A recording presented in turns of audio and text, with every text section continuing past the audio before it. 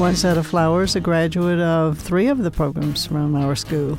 My BSN was when the school was still down at Tuscaloosa in 1966, and then I have a master's from here when it was UAB in 1983, and then my doctorate is 1985. My class was the last graduating class in Tuscaloosa, and the next year they moved up here, and so after that, classes graduated from UAB. The subject is UAB. This is UAB Memories, where we get nostalgic and share the memories people have made over the years at the University of Alabama at Birmingham. I'm Will Shingleton, producer and host of the Memories podcast. And in today's Memories, we're venturing into uncharted territory with the UAB nursing legend. Wonzetta Flowers' relationship with the university dates back to before it even existed in the form it does now. She's a pioneer in the nursing field in a couple of different respects. But before all that happened, she was immediately struck by everything UAB was doing for the nursing profession. And if she could, she knew she wanted to be a part of it someday. I was working as a public health nurse, and when I had decided, I watched what was going on at UAB, and I saw that all of the exciting things in nursing happened at UAB. So my then husband and I were going to Germany for 3 years with Uncle Sam, and so I said, when I come back to Birmingham, I'm going to get a job at UAB. And then I'll be there, and if they have a new and exciting program, they will know that I'm there, and they can ask me, and that's exactly what happened. She came back from Germany in 1971 and immediately applied for a position at UAB. There wasn't one available yet, but as you'll learn, Dr. Flowers isn't one to be deterred by obstacles very easily. I told the lady in personnel, I said, I want a nursing job, outpatient, Monday through Friday, 8 to 5. And she said, nothing like that exists here. And I said, I know, but that's what I want. So if you get one, let me know. We did at that time, UAB had what was called the Roberts Building, which was an indigent care outpatient clinic, but it was the only one. So she said, the Roberts Building is full. And I said, that's okay. If you get something, let me know. And so she said, but we have all these places in the hospital. I said, no, I don't want to work in the hospital. I want to work, 8 to 5, Monday through Friday.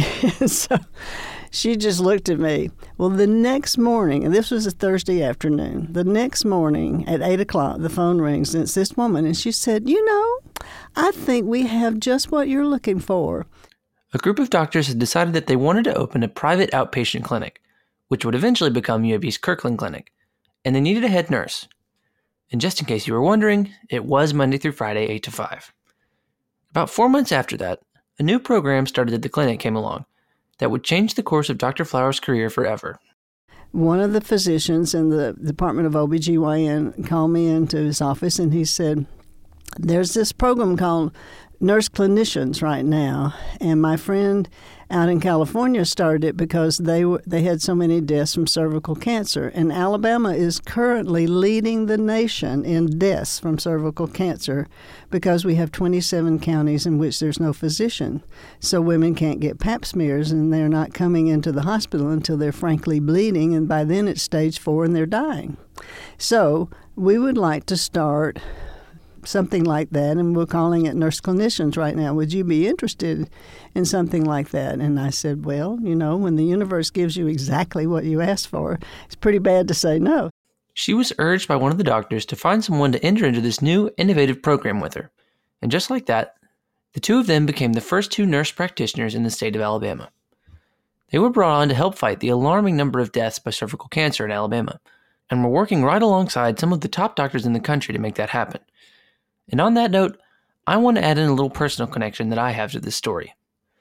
Back in the late 60s, early 70s, when all this was happening, one of the physicians at the Department of OBGYN was a guy named Dr. Hugh M. Shingleton. And for the 5 or 6 of you that actually remember my name, you may notice a resemblance there. Dr. Shingleton, who helped fashion the program that Dr. Flowers was enrolled in, was my grandfather. And according to Dr. Flowers, the training that he and his colleagues put the nurse clinicians through was pretty intense. We had a year of pure European apprenticeship, and we followed the doctors in OBGYN around. We spent a week with each of them and did whatever they did. We went to surgery every morning and examined patients under anesthesia. And the goal was Dr. Shingleton said, you have to examine 1,000 patients. So we kept a little list. And when we got to 1,000, he was happy. It took us about a year. It was fascinating. And I don't know what they do now, but in those days, the med students who were rotating through had classes every morning. So we went every morning to their classes. Then we went to surgery and examined patients. Then we went to clinics with whatever doctor we were following. And we spent any downtime we had in their libraries, reading everything. And we carried a little notebook with us, and we wrote down everything that was new that we were looking at and hearing about and studying it from their libraries. It was fascinating. After that year, the program expanded.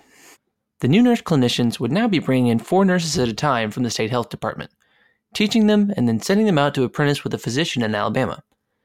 And after a while, it became clear that what had started as a fascinating new program had turned into an incredibly effective one, too. We had 8 students per 3 months. What they would do is come and spend 3 months with us, which we would do classes with them and give them the basics and how to do pelvic exams and whatever, and then send them back to their counties to apprentice with a doctor for the next 9 months. So that it was a 1-year program. The American Cancer Society funded it, and after 4 years of our program, we went from number 1 in deaths to number 50. Her most important fight as a nurse practitioner, though, may not have come in the hospital or the classroom. In addition to being an accomplished nurse practitioner in her own right, Dr. Flowers has also been one of the biggest advocates for nurse practitioners in the legislative arena. As the profession began to develop and grow within the state, Dr. Flowers and her colleagues fought hard for the expansion of the Nurse Practice Act, which would give more authority and increase the scope of practice for nurse practitioners. That idea, however, was not met well by many of the physicians in the state, and it started a policy war in the Capitol that would go on for a number of years. We weren't trying to be physicians. We were mainly just trying to provide care for people who, in the counties that didn't have physicians. But they fought us, and they fought us, and they fought us. And so I was president of Alabama State Nurses for 2 terms. And then the first one in the 80s, I lived in Montgomery in the legislative section because we were having to just hang on to watch every bill because the hospital association, the pharmacist, even the dentist would get on trying to really curtail our practice. And so we had to really watch everything, and we had to lobby all the time. And, it was hard. That fight was draining, and at times it appeared as if they were destined to lose. But as ever, Dr. Flowers was not going to give up easily on what she wanted. When we were fighting the physicians for the first nurse practitioner bill, one of the faculty met me in the elevator, and she said, "Wonzetta, do you think we're going to win this?" Because it was looking bleak. And I said, "Yes, we are going to win this." And she said, "Why are you so certain?" I said, "Because we're right. And if you don't give up when you know you're right, you can eventually prevail. You just can't let them defeat you and say, that's never going to happen. You just say, it will happen. And you just keep doing what you need to do to make it happen." Listing all of Dr. Flowers' accolades would take a while.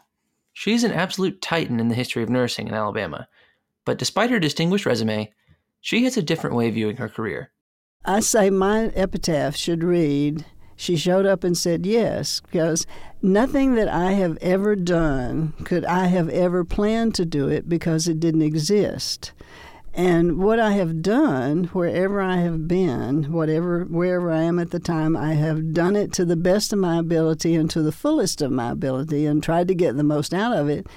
And so I think that prepared me then to be able to say yes, not to be afraid to do something that nobody's ever done.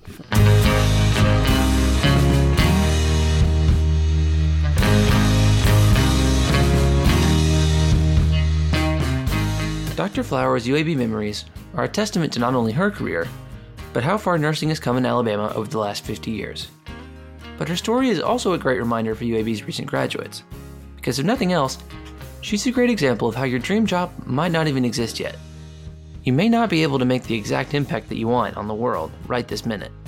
But if you're patient, diligent, and creative, those doors might be there to be open someday.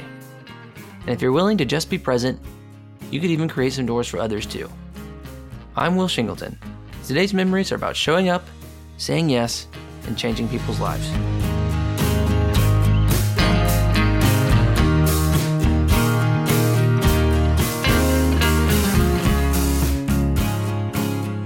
If you liked what you heard, please leave us a rating. This whole project is designed to bring people into what UAB has to offer, and ratings and reviews are a big step in that direction. Be sure to tune in next Thursday for another UAB Memory.